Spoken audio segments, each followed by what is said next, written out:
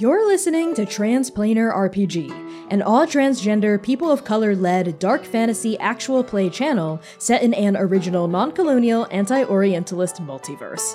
The Chaos Protocol is our second main campaign and stars Valiant Dorian, Kai K, and Sam Starr as players, with C. Thomas as the producer and Connie Chong as the game master. Transplanar RPG is sponsored by Explain Trade, a negotiation skills training consultancy whose director, Dimitri Opines, has asked us to say, and I quote, "Please sign up for Transplanar's Patreon because at some point people will figure out he's a cisgender white guy failing upward, and then he'll be too broke to sponsor us." We love you, Dimitri, and thank you so much for supporting our work. Content warnings for this episode include fire, immolation, war, fantasy violence, environmental destruction, pollution, guns as weaponry, complex and complicated relationships, manipulation, romance, flirting, and references to alcohol, nightmares, hallucinations, and visions. Arc 1, Episode 26. As You Ought. From Self-Eulogy of a Martyr by Connie Chong. The attack is sudden and violent. One moment, the ship your mother begrudgingly lent you is humming its merry way over the leaves toward the Raya without a note of trouble, and the next, your ship is catching on fire. Your lookout barely has enough time to choke out, "Portside!" before a flaming, yes, flaming arrow thuds into the Manticro's nest and starts to set it ablaze. The ship in question is a cast iron engine of a boat. Heavy, rusted, guttering, loud, pouring gouts and gouts of black smoke into the air, its maw a cloud of thrashing, hewing teeth. Oil dribbles from exhaust pipes poking from its cast iron hull, spraying black ichor over the trembling waves beneath it. Its bite shreds the verdancy to bits in its wake, causing fountains of amber blood to spew from the hapless vegetation caught beneath its tread. The attacking sailors on board are armed to the teeth with fire, powdered bombs that they chuck with gleeful abandon at your vessel, flaming arrows like the one that struck the Manticro's nest, even a massive, prow-mounted catapult loaded with a glass orb filled with alcohol, a piece of cloth stuck into the ammo and ignited on one end with forbidden lighters. As the flames rain down, spreading to the verdancy around you, your crew, the best wild sailor's siren song could muster, begin to devolve into panic. Pirates are one thing. Your crew can fight off rogue wanderers. You can fight off anyone who tries their luck. Easy, no question. But fire? You've only ever heard of fire, Amarjin. You've never actually seen it, much less been on the receiving end of a coordinated attack, utilizing it with such wild, reckless, irresponsible fervor. As the fire begins to spread and your crew is cast into chaos, Princess Amarjin, where are you aboard the ship, and what do you do? I think right under the crow's nest, actually. And I see people start to devolve into panic, and I stump as loud as a thunderclap for the sailors to stop moving. Now listen here. I know not who our enemy is, but I know you are the finest wild sailors this land has to offer. And if this is where we die, I do not think you want to do it running around like screaming children. Someone go up and make sure that man is okay, and the rest of you with me. Okay, I need you to make a roll to see how successful your rallying cry is. This is fire raining from the heavens. Even though these are trained wild sailors, it is extremely panic-inducing. That's either going to be grace, or iron, or teeth, or a different edge you can pitch me based on how you're saying this. I'll do teeth. I have teeth. Okay, yeah, you're saying this passionately. What skill are you bringing to the forefront? Sway? Yeah, that makes sense. Are you using any aspect or an object of yours to help yourself? Aspects? No. object? Can I be, is my rank an object, question mark? Oh, so you're pulling rank? You know what? Yeah. I'll give it to you. I'll let you add an extra 1d6 because you are the princess and people are inclined to listen to you. I am gonna have to cut 2. Okay. For the amount of fire that's raining down. Oof. Well, after cutting 2, that leaves me with 2 and 1. No, that's a disaster. Yes. So even though your words are authoritative and you're standing your ground in this moment, there is a moment as everyone pauses on this ship to look at you, and it seems like they might start to listen to you, and then another wave of ignited arrows rains down from this marauding ship and catches even more of your vessel on fire, and everything goes to hell. People start shouting, people start running amok like serpents with their heads cut off, and in this moment we get a close in on your face as the flames continue to rage and your skin starts to feel hotter than hot, hotter than a summer's day. Fire has so much heat and it is so close to you and so tangible. Armorgen, what emotion do we see on the surface of your expression? In a very unhinged way, it's curiosity. Because it feels hot. And there's this panic. Everyone else is panicking, but I am so utterly curious to this thing that is like the sun beneath my feet. Mechanically, I resist fire, resist flame. Excellent, okay. I think it is this, like everyone else is like panicking and like hurting, and I'm just like, it's like the sun is right here. So how dangerous could it be? So I am standing there with this like curiosity and this smirk at these like marauders or whatever these people, like there's this like, everyone else might be afraid.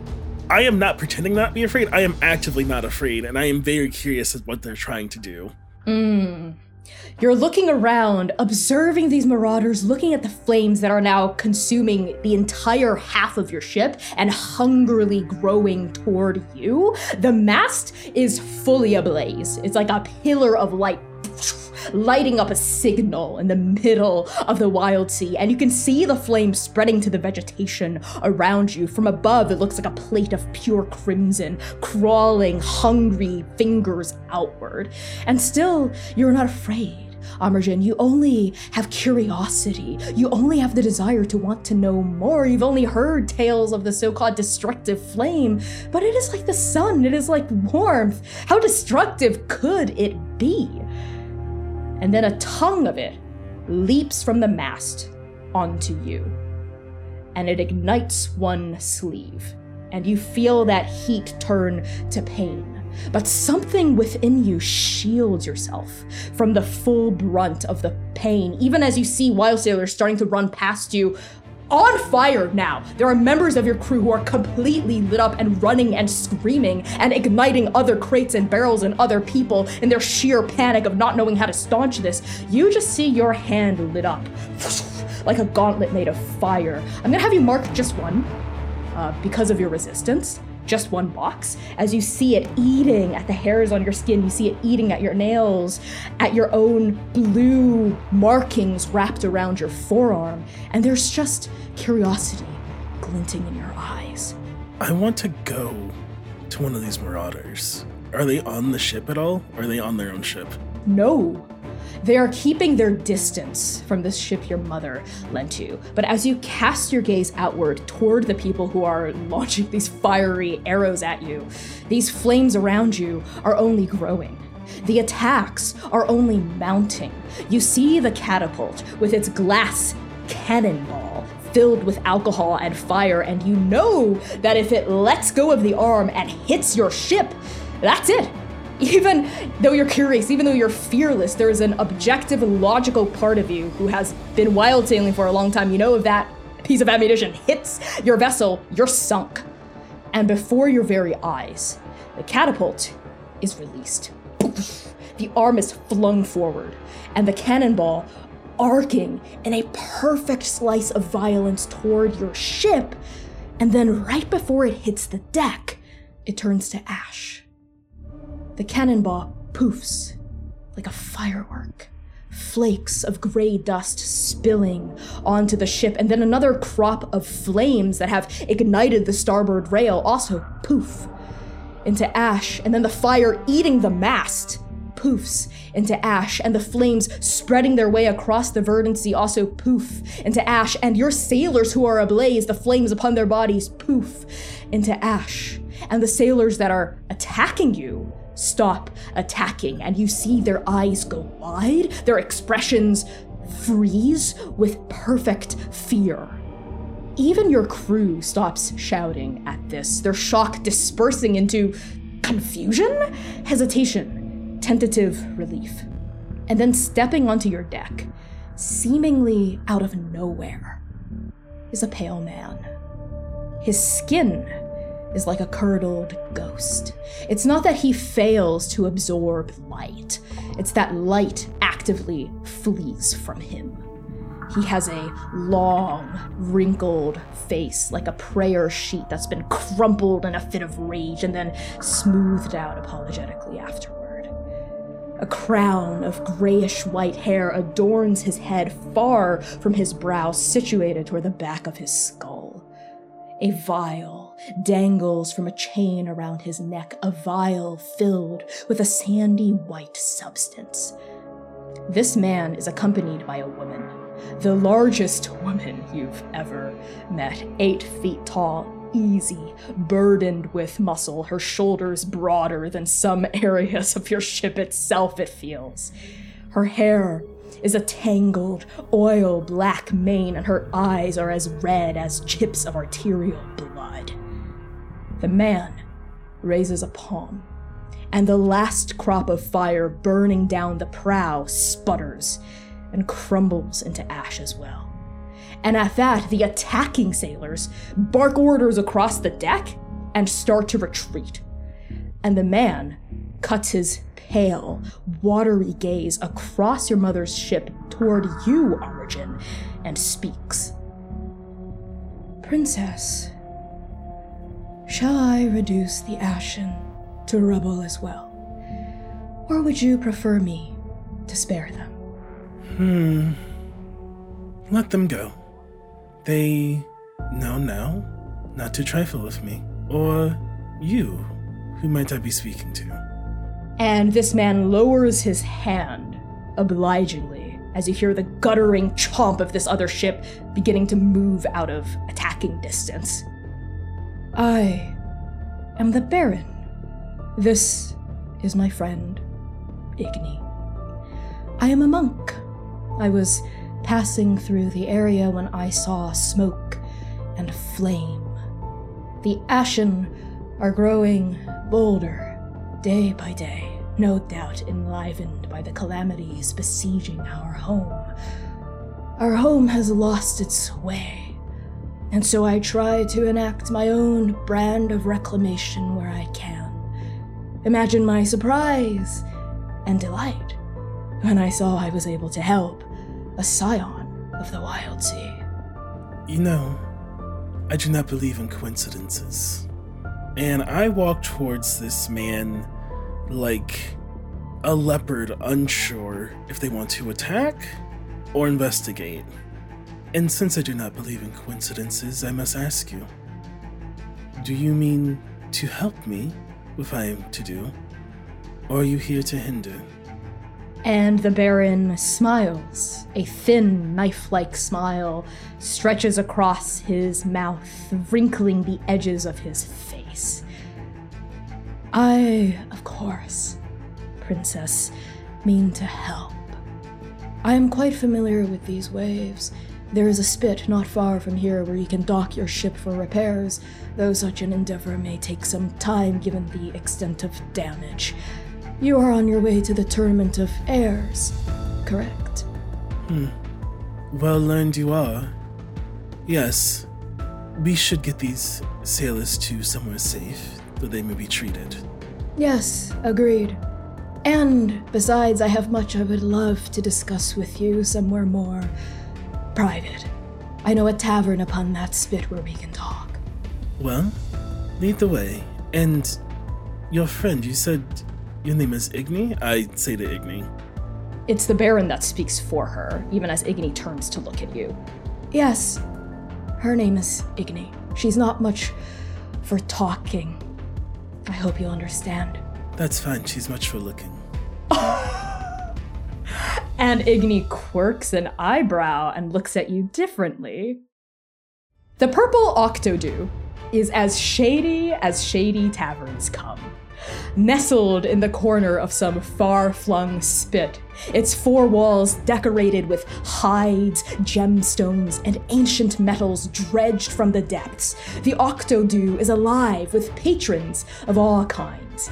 In one corner, tucked away amongst stacks of forbidden tomes and ancient texts, we see a short, chubby woman with messy black hair, light starved skin, and bright violet eyes. Her robes are a similar shade of purple, with constellations embedded in silver, cinched around the middle with a leather half-corset.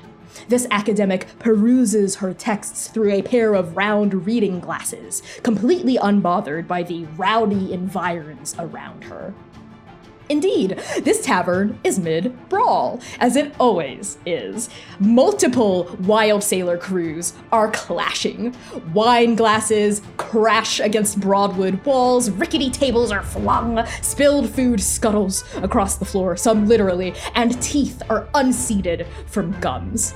In the middle of this violence, we see a striking silhouette of a flowing red leather trench coat and a half-cocked beret. This person brandishes a blade of pure shadow and is slicing through their opponents like they're made of leaves. We glimpse pale skin, long black hair, a pair of fangs, and rose-red lips before she folds back into the fight.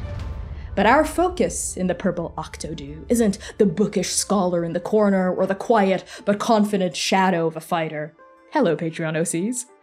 Rather, we pan to a different corner of the Octodew to find Amergen, the Baron, and Igni, nursing their drinks away from the flying plates and spinning kicks of the fight. The Baron is completely unperturbed. Both of his hands are wrapped around a steaming mug of some thick brown mush that smells bitter and strange. As the bedlam rages on, the Baron turns his pale gaze upon you, Amergen. Thank you for humoring me and coming here. The constant violence of this tavern does miracles for disguising sensitive conversations. As promised, a proper introduction of who I am and what I do. I am the Baron. I am a monk. I guide people. I am drawn to those who embark upon journeys of heart and soul. I can tell you are looking for something, Princess. Something that someone close to you has denied your entire life, has insisted you're not ready for. Am I right? When the Baron says heart and soul, I think Amergen goes from doe-eyed, just fully gawking at Igni, not even slightly subtle, just staring, drinking her drink, looking at Igni, and the Baron says heart and soul, and it's the first time that since we've been sitting here that Amergen kind of sits up and looks attentive. Well, I suppose you are well-learned and well-trained. I am looking for something, and I suppose you're saying you're the one who can help me find it. I'm not so arrogant as to presume I would be the only one that could help you find it, Princess. But I am here, and I'm willing to lend a hand. It is my life's calling, my life's purpose. And you are already well past of age. And yet you have not been entrusted with everything, have you? I can tell. I will not bore you with the affairs of my mother's court. Oh, please, I would not be bored. I am on official business, for her and for the Wild Sea. And if you are offering to lend me aid when I am without ship, and while I haven't heard back from how the sailors are doing, I'm guessing I'll be without crew. Well, I do have a ship of my own. It's not very large, but Igni and I make do. We serve as enough crew for it. Just the two of you? Yes, just the two of us. You see, I am but a Frail old man, as strong as my heart's conviction is, Igni here is my good friend, my confidant, and she keeps me safe. Well, it is good to have people like that you can trust and lean on. Yes, I agree completely. Someone you can trust and lean on. I know that you are headed for the Tournament of Heirs, and I would not wish to dissuade you from that path. But, Princess, I must ask. It feels like my duty to ask, as someone who guides people to their destiny. Is just doing what your mother tells you to do and waiting for as long as she tells you to wait truly what you want? What I want and what I am to do are two very different things, Baron. What I want is for my people to be safe and happy. What I am to do is go to this tournament and play my role. You mean to ask me, what will I do? Well, that, and I finish my drink, you'll have to wait to find out. Now, which way is your ship? And the Baron smiles again. The Baron's ship is old. Older than any vessel you've ever laid your eyes on. It's also strange. It's made from ancient materials you've never heard of. The Baron explains them to you. A hull made of fiberglass, a mast of aluminum, and the sail, yes, there is a sail, how bizarre, is woven from polyester. The names of these substances feel sharp and heavy on your tongue like shrapnel. The Baron claims he dredged this ship from the drowned 10 years ago, a relic of a long-forgotten time. Whatever name it once bore is long gone. Now the Baron simply calls it the Mission. Amergen, you travel east upon the mission, leaving your crew behind with its ship needing to be repaired back on that far-flung spit. The mission's fiberglass hull, which has been reinforced with more modern chainsaws, cuts through the verdancy with wind-powered muscle. You've never seen a sailboat before, much less ridden in one. The way the polyester catches the gales reminds you of how Abasi's gauntlets fan out to form wings. It's just you and the Baron upon the mission, and of course, the large woman. Most of the time, Igni travels with the mission, but occasionally the Baron whispers words to her you don't quite catch, and Igni takes an outrider west or south or north, and she doesn't return for days at a time. The Baron doesn't know this. I'm not sure if you tell him this, but you feel drawn, pulled, guided toward the east, toward the first of your 3 destined trials. Your mother has always insisted that you weren't ready to undertake these challenges, that you were too headstrong, too confident, too independent. But sailing upon the mission with a pale old man who seems to believe in you, you feel tugged toward the fate that you know you must claim. And so, 4 days and 3 nights after leaving your crew behind and embarking upon the mission, you arrive at the site of the first trial. It is located in the Tangle, within the depths of an ancient temple.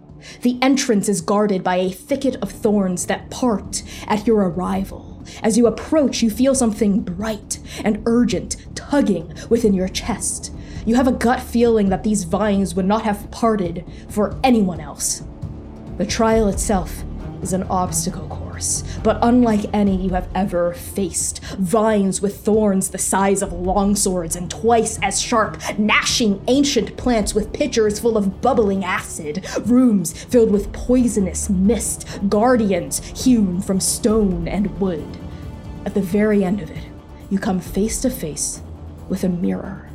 Your reflection steps out of it, just as strong as you are, just as capable. The fight is hard, arduous. Every blow you deal upon your enemy, you receive upon yourself twofold. Eventually, you figure out the test. It is a test of resolve. You must be willing to do anything to protect the people you love. And so, your final blow holds nothing back. Your reflection shatters, but you stay standing. The bright, urgent feeling inside of you grows lighter, warmer, and your internal compass points east. It takes you 6 days to find the second trial. This one is nestled even deeper within the wild sea, down in the depths of the sink and the drown, located in a tangled network of roots that create a stifling, disorienting labyrinth. Just as the first trial tested your resolve, the second tests your insight. You spend 4 days and 4 nights in that never-ending maze, darkness pressing in on all sides, strange insects scuttling in the shadows. You fight off beasts and poison, hallucinations and doubt, hunger and thirst. Finally, you figure out the test. You must trust your instincts. You must walk forward, eyes closed, into the beckoning shadow under eaves. You do so without fear. And when you open your eyes again, the maze is gone. The feeling inside you grows even warmer, and you are pointed farther east. You know where the third trial will take place. Your mother told you when you came of age. The final test takes place at the World Tree itself, as it did for her and her mother before her and her mother before her. Any questions you might have had as a curious, headstrong young princess were deftly deflected with the same refrain. One day, you too will embark upon the trials of heart, but only when you are ready. We find you now, astride the mission, on your journey to the east, in search of the third trial. The exact location of the World Tree is a mystery even to you. All you know is that you'll know when you get there. It was this way with the temple and the maze. It will be this way with the tree as well. Igni is sitting on a crate, her broad shoulders hunched, picking at her nails with a file that she gets down quite short. The Baron is kneeling in front of the midship altar, a little shrine with objects of worship that are strange to you, a vial of ash, a vial of oil, and a vial of ever-sparking but contained fire. The Baron, like many in the Wild Sea, is religious, though his faith isn't vested in the Verdant Sea or Leviathans or even his ancestors. It's vested in some cause you've never heard of, and his rituals are different. He insists on praying before meals and all morning on the 7th day of every week. When he prays, he speaks in a sharp, garbled, nasal tongue, not in any language you've ever heard before. It sounds ancient and violent. Amergen, how do you pass your time aboard the mission as you sail toward the third trial? I am leaned on Igni's shoulder. Like, I'm just saying, Igni, I think a little paint job, we could really spruce up this place for him, you know? I don't know, Amergen. The Baron doesn't really like changing things. He likes doing things the way they've always been done. Yeah, but come on, it's a little drab, right? I'm sure you wouldn't mind. Maybe he has to have a birthday or something. I don't know. I don't know too much about the Baron, but he did save me when I needed saving, and he gave me the strength to protect people now that I lacked in my moment of weakness. So if he doesn't want me to paint this ship, then I won't.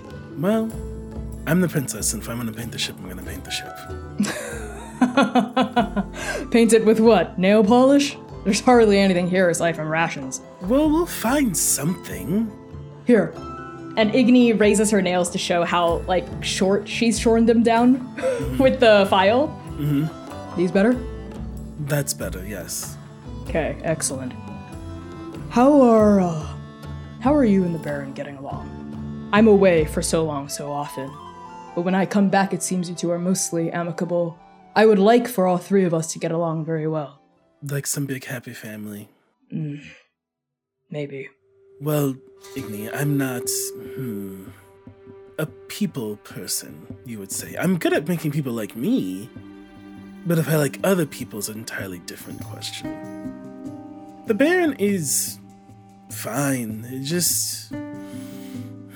something about him makes my teeth itch. You think his ritual is strange? I think his entire demeanor is strange. This boat is strange. Everything about this is very strange, but he helped you, he helped me. I can't pretend that isn't true, but I also pretend it isn't strange. I used to have my doubts too, Amerjin. When he first rescued me, I didn't understand these rituals, but I do now. For all his idiosyncrasies, he is the one who has given me my strength again. I owe him everything. I owe him my life. I would die for him. Well, that's quite a strong feeling. I have 3 people I would die for, so I can understand, but... Who might those people be, if you don't mind me asking? Well, the other scions of my mother. Oh, I'm sorry, did you think one was you? obviously not. Well, Igni, I haven't known you that long yet. I'm sure one day I will feel the need to die for you. I like you fine enough now. And I like you fine enough now, too, Scion. As far as Scions come, you're not so bad. What do you mean? In a past life, I was a pirate. Wrong side of the law. Well, you must not have met my mother because you're still here. And Igni flips the file around and starts working on her right hand. Amerjin, days pass. A week. Igni is sent out on some quest or other, as usual, leaving just you and the Baron alone. Igni is gone for the longest she's ever been gone, a week and a half, and counting. As the mission continues eastward, the verdancy begins to transform. Temperate waves of bright green vegetation change into thick, large, bare roots. Leaves give way to stripped branches, thorns replace stems, manticrows perch atop peeling bark, warbling their pitch-black death songs. You've heard of this area of the Wild Sea before, the Old Growth Wood. Legends say the wood encircles the entire verdancy. A ring of ancient vegetation that's even older than the Wild Sea itself. An impossibility. And yet, as the mission destructively saws through these tangled roots and vines, you feel it in your bones to be true. The canopy here is old, ancient, certainly more ancient than 3 mere centuries. It cannot be, and yet it is. About a half day into your travels in the Old Growth Wood, you pick up a scent. Rather, you pick up on the absence of a scent, drifting from the west like crystals of dry snow. Ashen flakes. They're borne on a silent breeze, and they catch on your hair, your clothes, the wooden planks of the mission. And then you hear it. A roar. Distant, but not too far off, much too loud to be a person. You also hear the crack of weaponry, the crying of some great bird. The bare branches of the old growth wood groan and rustle against each other, seeming to warn you of something dangerous and violent happening to the west. Not only that, but there are people in peril. Amerjin, in that moment, what did you do? I run to the edge of the boat and I yell to the Baron, "Find me!" And I jump off. And as I'm falling, I say to the Wild Sea, "Take me there." As you vanish into the roots without even telling the Baron what you're up to, without asking for permission, you've never asked for permission, you're gone into the thickening mist and the thickening ash drifting in from the west. And upon the ship, the Baron rises from in front of the shrine, his brow knotted together slightly above pale eyes. And he mutters under his breath, "We're so close. Come back quickly, Amerjin. We're so close." Back on Stormchaser, the thick plumes of ash settle down around your party as the final words of your story are spoken. Amerjin, What parts of this story, if any, do you carefully omit? I omit how curious I was about the flame. I don't make it seem like I was afraid and panicked, but I don't talk about standing there just watching, waiting to see what would happen. Other than that, I think I'm telling like a bossy and the Prin everything, and like everyone else is just there. Like I'm clearly talking to them. To the Scions. Yeah. Okay, yeah, as the last phrase of your adventures leaves your lips, Abasi is the first to react. She runs forward toward you, her arm cocked back, furiously shouting, and then she embraces you in a big, tight hug. Their skin is warm, their pulse hammering against yours from adrenaline. She smells like leather, sunlight, wind, sweat. And then she quickly shoves off, a low flush touching her cheeks, and she points a finger into your chest, looking down at you, because yes, she is indeed taller because you're average. How fucking dare you stand me up, princess, a lifelong mission or not? If I wasn't so damn worried about Sayir or that Ashen Leviathan thing coming back, I'd challenge you to a duel right here, right now. Do you know how shitty it would be if your nemesis was just lost forever and you never got to fight them? Do you know how worried I've been? About your nemesis? Yeah, about my nemesis. Well, I'm sorry for standing you up, but don't worry, I'll make it up to you one day. One day? When? When, damn it? When will I what? When will you make it up to me? Because I've been worried sick, okay? My dad almost died. He was possessed by an oil thing, okay? It was actually really scary, and I thought I'd lost him forever, and I was worried I'd lost you too, so when are you gonna make it up to me? I close a distance and I just put my hand under their chin and I make them look down at me. Oh, my sweet little Abasi. I apologize for standing you up, and I am sorry I was not there to help you with your father. As soon as I am done with what I need to do, I'll make it up to you. Does that sound good? Yeah, yeah. I mean, yeah, that's good. That's good. I'm happy you're safe. Now, who are these people? This is the crew that I've been traveling with. They've been helping me find you. Obviously, this is Soohyun. And Soohyun, I don't know if you noticed, they're really good at hiding in the shadows. You feel two small, slender arms wrapping around your shoulders as they also embrace you, leaning their head down against yours. We missed you, Amerjin. I'm glad you're okay. I am glad you're okay too, my friend. I am sorry if I made you worry. Have you been keeping Abasi calm? I have been trying and failing. Well, that's probably because they aren't listening to you, and I'm sorry. That is exactly why, yes. My words of reassurance have been most adept. Well, you know how they get. Especially when I'm gone for too long. Yes. They get all charged up. One day they'll use the big kid words. You know what? Just that's enough. This is Zynon. Howdy. That's Lumira. The unconscious guy over there is Sayir, and this is Sing, his sister.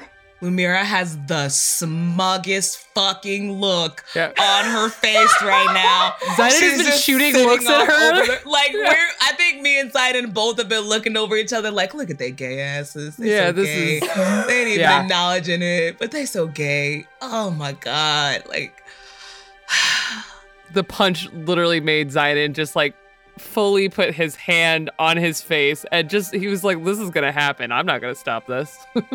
Is there something the two of you would like to say? Lumira? Zynon? Sing? is there something you would like to say? I agree with that one. Is there something you'd like to say? Only that I'm glad that you're safe. And that we're all here. All three of us. We're finally here and back. So this is your nemesis, Abasi. Yeah, this is my nemesis. Nemesis. A worthy nemesis, I might add. Worthy of me. Lumira kisses her teeth so long, like, all right. Pleasure to make your acquaintance, Amerjin. It is. Is bowing, is that something I should do? Sure, how do you think you should bow? She curtsies. Nope. She bends forward. Like, she will go through at least 4 different bows that she knows of to see if you approve of any of them. When you get through, I'm like, we don't do that. It's okay. But that was fun. Zayden starts to take refuge in the crate next to him instead of looking at Lumira. Her face was, it just like, immediate drop, like side eye, like, you. So you let me embarrass myself for an extended period of time? You could have just said that from the beginning. I could have. But you didn't. You asked if you should bow. You could have just said no. This is Amergen's way of having fun and sometimes flirting. I hope that was helpful. Thank you, my friend. Lumira shuts the fuck up and steps back. All right. So what I'm hearing is that we have, as we knew, some crossed purposes and some misunderstandings going on. Your friend Igni. Yes, my friend Igni. And the band, I should, perhaps we can just all head that way and... They're here. Well, not here, but they are, and I like gestured from the direction. They're somewhere that way. I'm not quite sure how far I traveled. I'm not certain that your Baron will be very happy to see us. There is a garden that lays in waste now, due to your friends. And she says friends, like, you can tell that there's venom laced throughout that. Interesting. Singh steps forward and has a very strong, determined, bright pink gaze. Locks it upon you, Amergen. You say that the Baron has sent Igni off on various quests over the weeks. I believe we have been witness to one such quest. Just about a week and a half ago or so, we were in the Raya. We went to return Abasi to her home after she left it in search of you, after you no-call, no-showed at the Tournament of Heirs. Now we know why that happened. Now you're here. When Igni arrived, upon our reunion, she burned down a sacred garden, as Lumira mentioned, and she almost killed so many of us in that banquet hall. The people you're traveling with, they've been hiding a lot of things from you. That makes sense. That's all you have to say. Hold on, Princess. Yes. If you are any measure like your mother, I trust that you are wise. What did you think you were doing with the Baron, really? I am taking care of something very important to me and to the Wild Sea. The Baron's helping me do that. What if we do it instead? Then I suppose the Baron, if he is as bad as you say, will continue to track me, which is how I'm sure he found me in the first place, and be on our way. If we play along with his little game, we will be ready for him. I can do what I need to do. You all can make sure you know exactly where he is, instead of guessing where he is maybe tracking us from, and it's done much easier. Oh, come on, just how strong can this Baron guy be? He's like an old man, we just kick his ass, right? It's Igni that's the problem, and Sayer kicked her ass. Huh. Well, he's knocked out right now, which is not great for the fact that he kicked her ass, but he did, and he could do it again. I say we take the fight to him! He's by himself on the ship! Why don't we just attack him? Oh, no, you couldn't do that. We need to regroup. I know not of your skills, you two. I just met you. But you, darling, and I look at Abasi, I can tell you right now that you are no match for whatever the Baron is. Okay, come on, Amergen. I'm the scion of strength, the scion of body. He's just an old dude. And you learned from your father, who knows what real strength is and where it comes from. And so do you. It comes from love. And it comes from the fact that there are people I'm fighting to protect. It comes from my home, and it comes from my community. And as far as I can tell, the Baron's alone. He doesn't have anyone. All he has is Igni, who I'm sure he's manipulating the hell out of. We know he is. But, Amergen, if you say he's more than meets the eye, then I believe you. When I have done what I've come to do, I will deal with the Baron myself. And I also ask of you all, if it is being manipulated and this is all correct, that you play nice. She has been very kind to me. With all due respect, Princess. That same grace that you're asking of us has not been given to those of the Wild Sea. The beings, the inhabitants of that garden have lost everything on a whim. So forgive me if I'm not as lenient and as easy to play nice with someone who has ruined the homes of countless creatures. That's not who I stand for. That's not what I believe in. Would you like to see it done tenfold? I would like to be the cause of it being done tenfold. If I do not complete what I set out to do, it is not just one garden that is in danger. It is all of them. It is everything. It is you, and it is you, and it is you, and it is you, as you is me. It is all of this. So, I understand your convictions, Lumera, was it? But I do not think you understand the gravity of the situation. I am not fighting for one fucking garden. Sing steps forward, casting a glance in your direction, Lumira, a reassuring glance, a solid one in her pink eyes. She turns back to you, Amerjin. My friend, Lumira, trust me when I say she does understand the gravity of the situation, Princess. But I see the burden that's been placed on your shoulders. You don't just carry your own fate in your hands, do you? You carry the fate of your entire world. I can empathize. We need to achieve justice when it comes to Igni. She has done terrible things to the Raya, and she must answer for them in some way or the other, but we won't let that cloud our judgment. That I can promise you as well. Thank you, Sing. If Igni has really done this, once again, when I have done what I've come to do, I will ensure that she sees her trial and that we figure out what to do with her. And to find the best way to help her if she has been manipulated in some way, while also seeking justice for what is done. We can do both, and lighter heads can prevail. In whatever vendetta you have, in whatever justice you are seeking, Lumera, I've just met you, but I can promise you, Igni is not your real target. It feels like you have some other shit to sort out. We all do. But Sing looks at you, Lumira, to speak for yourself as well. Lumira steals her stance, rolls her tongue between her teeth, and she looks no way, shape, or form intimidated by Amerjin and the presence that she carries. Just promise me that I will have a go at whatever needs to be done. I can play nice. As long as you can play nice and you can follow directions, I'll make sure whatever it is you need to work out, you can work out. But whoever it is you failed is not here. Hold on.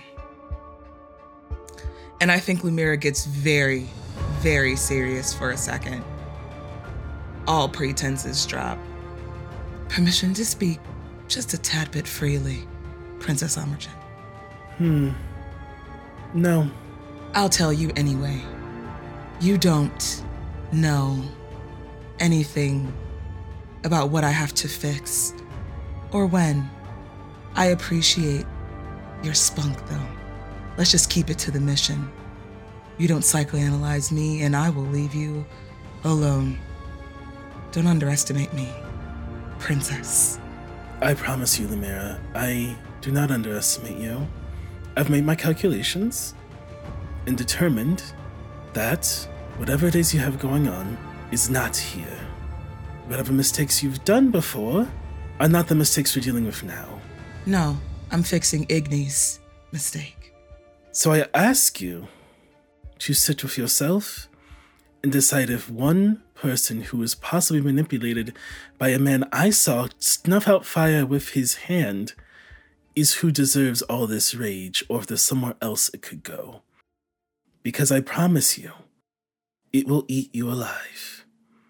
Now, oddly enough that you say the mission, because that is the name of the ship we are looking for. Or rather, the ship we should probably haul ass and get away from, right? Because we've got a ship here. Why don't we just help you get to whatever you're trying to get to on Storm Chaser, which is your mom's ship, which is pretty damn great, by the way. It is a fine ship. I do enjoy it. But I assure you, if the band is an enemy, I want him close rather than far. That makes sense. But, Amergen, please, enlighten us. What is it exactly that you're looking for? You mentioned that you went through 2 trials. Mm-hmm. Can you elaborate? I could. I won't. Secretive just like your mother, I see. But this 3rd trial, the location of which, can you at least share that with us? And I look at Marin Zion. I can share it with you two. No hard feelings, I just met you two. And if supposedly the Baron is someone I shouldn't trust, how do we know we should trust you either? Until I've had my go at you, I'm keeping everyone at arm's length that I didn't grow up with. Alright. That's fair. Problem is, and he points a thumb to Seer, who is unconscious. I think he's resting nice and square there. I'd rather leave them there, if that's alright. Certainly, of course. So, is the plan to bring the Baron here, have him join us on Storm Chaser? You know, so we have him close at hand, fighting on our home turf, that sort of thing? Or is he just gonna follow us on his little ship? Well, we'll see when he gets here. Given all the fire that keeps on popping up, I'd rather he and Igni stay off of Storm Chaser. Yeah, I'd rather that too. But Igni hasn't gotten back yet, has she? I mean, she fled the Raya. I don't think she could have made it ahead of us. She wasn't on the mission when I left. And we did tell her friend that she fled west out of the Raya, which is true. That is still true, right, Suhyun? Ah, yes. Igni did not return to the east after leaving the gardens ablaze. She went west. For what reason, I'm not sure. But I am certain that was where she was headed. Interesting. Well, and I take the 2 scions, my 2 friends, like, away from the gaggle of people I don't really know. We are headed for the World Tree. The World Tree? Yes. So the legends are true. It does exist. You're shitting me, right? Tianmu, it's not just a fable? Well, I haven't seen it yet, so I can't confirm, but I've seen things older than the Wild Sea. That's where I left from when I came to rescue your crew. Huh. Yeah, I've been getting strange feelings about this place ever since we started sailing into the old growth wood. Something about our home. It's so much older and more expansive than any of us could have imagined. The band travels with a very peculiar ship, as I mentioned in my story, that he says he found, but it's made with materials I've never heard of. An ancient ship from before the 3 centuries descended, with the verdancy exploding up out of brackish loam. A ship from the time of Eregnus, perhaps? Perhaps. He's a curious man, but for all ill you speak of, he's been nothing but kind to me, although, let me just say, his vibes are rancid. Huh, you can say that again. Igni's vibes were rancid, too, for what it's worth. I didn't get the same feel from Igni, but we're different people. Avasi narrows her gaze at that. She had very much lingered on the anecdotes about you and Igni when you were retelling the story. She just says, you know, when we get a free moment, I'd like to talk to you about the whole Igni thing. You know, just in terms of how strong you think she was, how tall she was. Not that it's, you know, I am literally the scion of body, so, you know, sometimes it's all for show, you know, the muscles. It's about how strong you actually really are. I'm just saying I probably lift more than she does. At least proportionally, you know, to my body weight. One day, Bossy, you use your big kid words, and that would be a joyous day for everybody. What does that mean? Don't tell them what it means. Are you sure?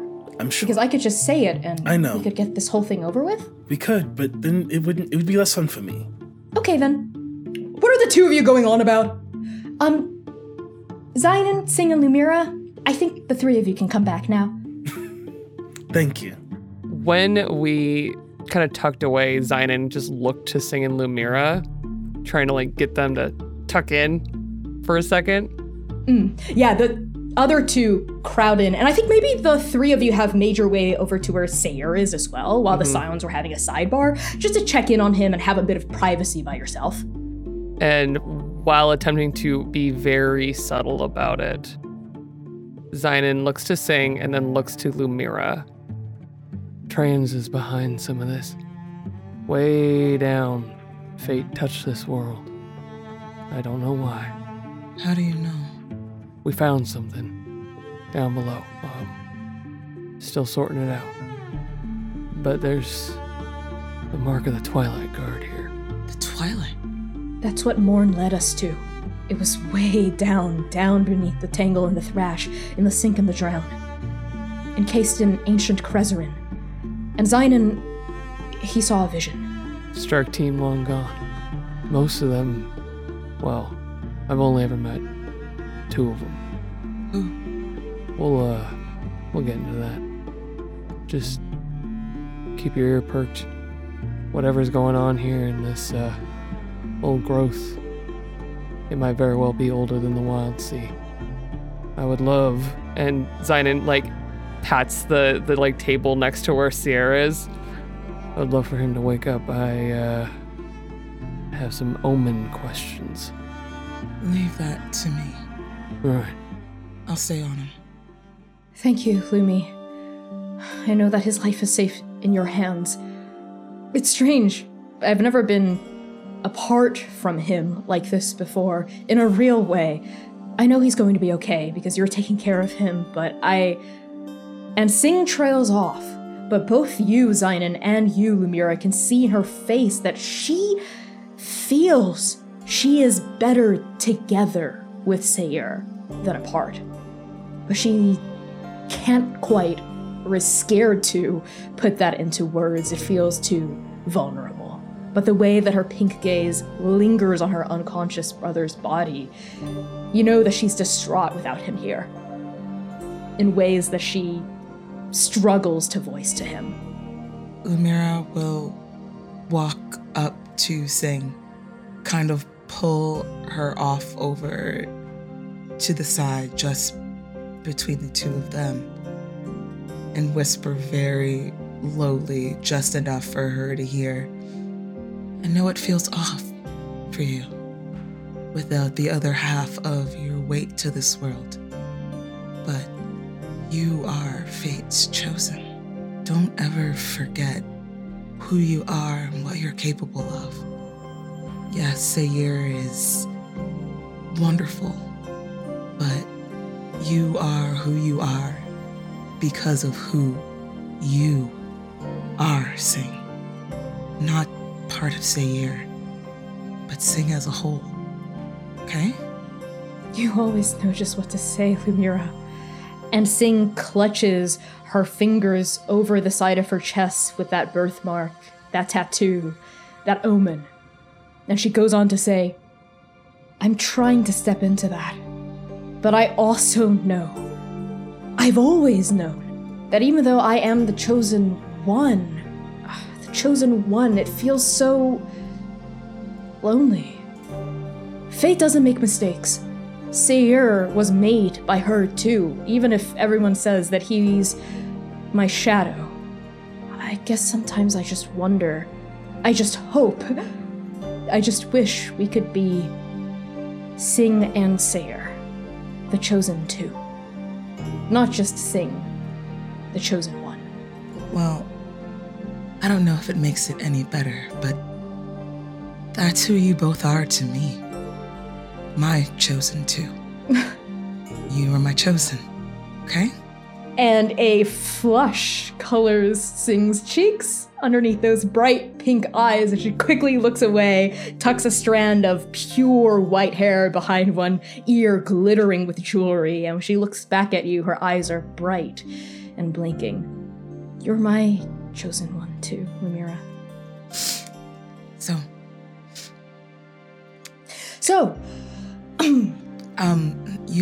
I'll stay with Sayer. Yes. Yes. You guys get that together. Yes, we'll go do the thing. Yes, we'll go.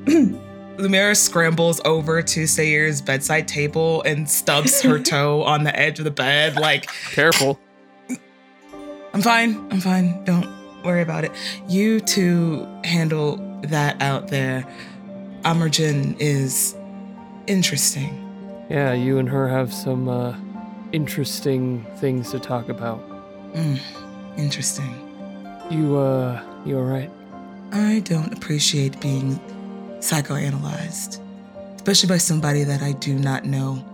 So, I mean, her mother did it too, just through plants, so... plants don't talk as much as she does. Alright, well, I'll leave you to some nice quiet time with this one. We'll talk later. Let me know if you need me.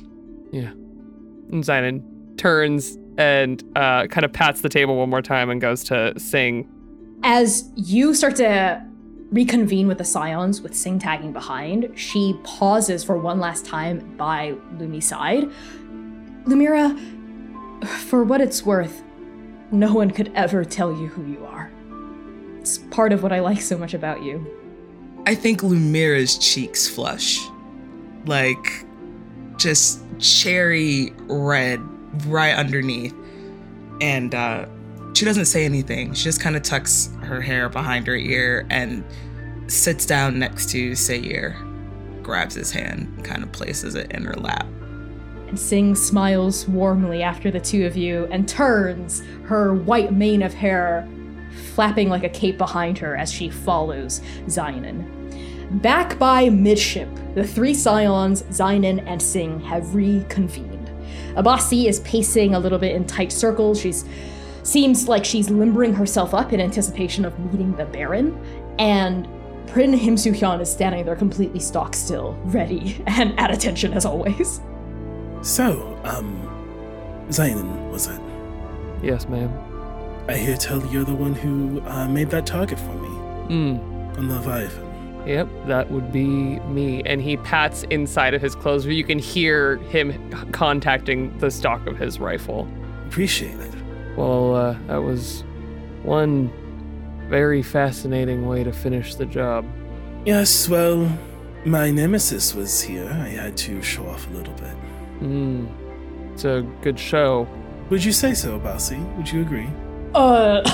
Yeah, well, if you were trying to intimidate me, Amerjin, consider your task failed. But if you were trying to impress me, consider it succeeded.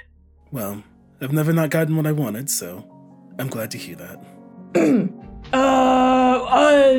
When's the Baron getting here? Because, we should probably... Make a plan. Baron time. Yeah, make a plan. Mm-hmm. Make a plan, yes, plan, yes. We should make a plan. Yes, Zynon, a plan, yes, that is what we need right now. I'm thinking there's no way this guy doesn't know that we know, maybe, at this point. So but he doesn't know that we know that he knows that we know. This is a lot of circles. I'm so sorry you've been with them without me. Have they been behaving? Yes, we have, as much as we can. Abasi has been wonderful. Really? Thank you, Zynon. I knew I liked you for a reason. So you want to keep the Baron close, and that makes sense. You know what? You three, finally together. What would you want to do with someone who is trying to unmake your world? Well, first, I would investigate why they want to unmake my world. And once I figure out why, well, I would see how they enjoy being unmade. Stitch by stitch. You have me now, says Suhyun. I just need to make eye contact with him, and then I'll know everything. The three of us together are quite efficient, let's say. Stronger than we are apart. That's what I like to hear. That's what my dad taught me. So we just need to get one good look. Okay then. I guess this is the banquet plan, part 2. Get Suhyun in front of the Baron, in a way that's safe-ish. That will be the issue, I'm sure. If this man is who you all say he is and has done these things, then I'm sure he is quite learned in all of our skills. I can't even confirm that he hasn't already found some way to block Suihan's abilities. I could punch him out, and then we could pry open his unconscious eyes. Again, stopped fire with the wave of his hand. I'm not sure punching him out is the way to go, dear. Okay, he might have magical powers, but he's still just an old, frail man. Okay, but yes, I get it. We'll have to be more careful about this. How about we start with I introduce all of you, and if nothing pops off, we just play it cool for at least a day or two. I have an ask. Yes. Don't introduce everyone. What do you mean? Yes, Sinan, what do you mean by that?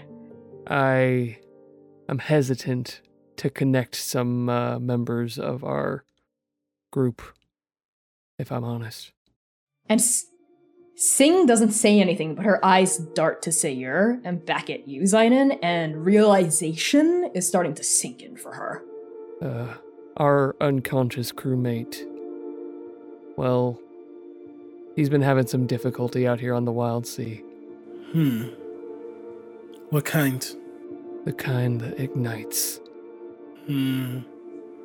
Curious. You all tell me I shouldn't trust the Baron. For the exact reason, it sounds like I shouldn't trust your unconscious friend. Zynon looks to Sing. You can trust Sayur. His heart is in the right place. He's not trying to... I don't know what the Baron is trying to do, but he's not trying to do the same thing. I know my brother. He's just always had some issues with his powers flaring out in a way that's destructive. But he's been working on it. He's been getting better. I'm actually really proud of him. Even better. He accidentally causes destruction. That makes me feel so much better. And, to his credit, it's also that I want someone who he can use to counter him. And Sayur is working on it. I should put my trust in some unconscious person I've never officially met that you've told me yourself has uncontrollable destructive outbursts, but don't worry, he's working on it. She can handle him. And Abasi puts a hand on your shoulder, Amerjin. Amerjin, Sayur's my bro. You can trust him. On my word. I look up at Abasi. It's not fair when you ask me to do things while touching me. You know that. And a small smile creeps across Abasi's face, and she does not let go of your shoulder. Fine. But if something happens and I point at Abasi, it's on you to handle your bro. Yeah. I got you. I promise. We do it together. Together. I introduce everyone except your unconscious friend. Figure out a plan to hide your unconscious friend, I suppose. Don't let him wake up and wander around the ship. Oh, the engine room. That's a good And place. Lumira, are you okay stowing Sayur in the engine room to hide him from the Baron? One moment. Where the heart is. Wait, right. Okay. This whole Leviathan nonsense. Nonsense? I say, like, disgusted. Where are you from? I'm from a spit. Don't worry about it. I've had enough of large Leviathans for today. We can handle him. And I lean back again.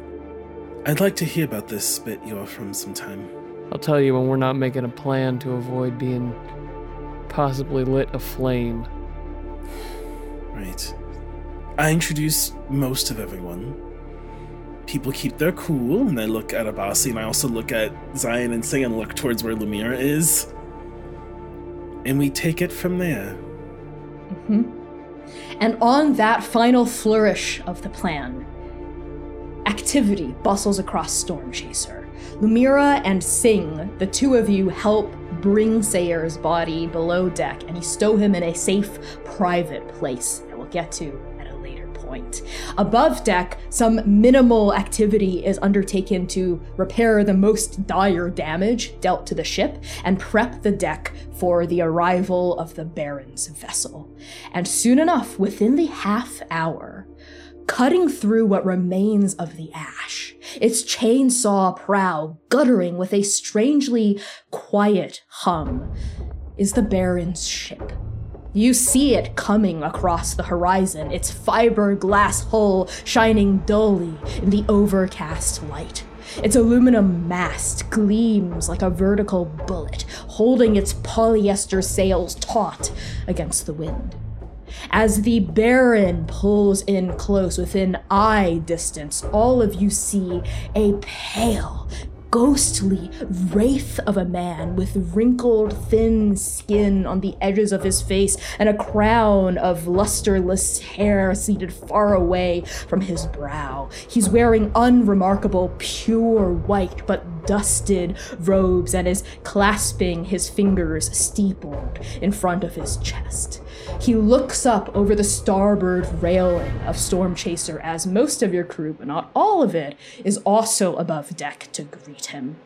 And as his pale eyes glint in the overcast light, they land first upon Amerjin, and a humorless smile comes across his thin, cracked lips.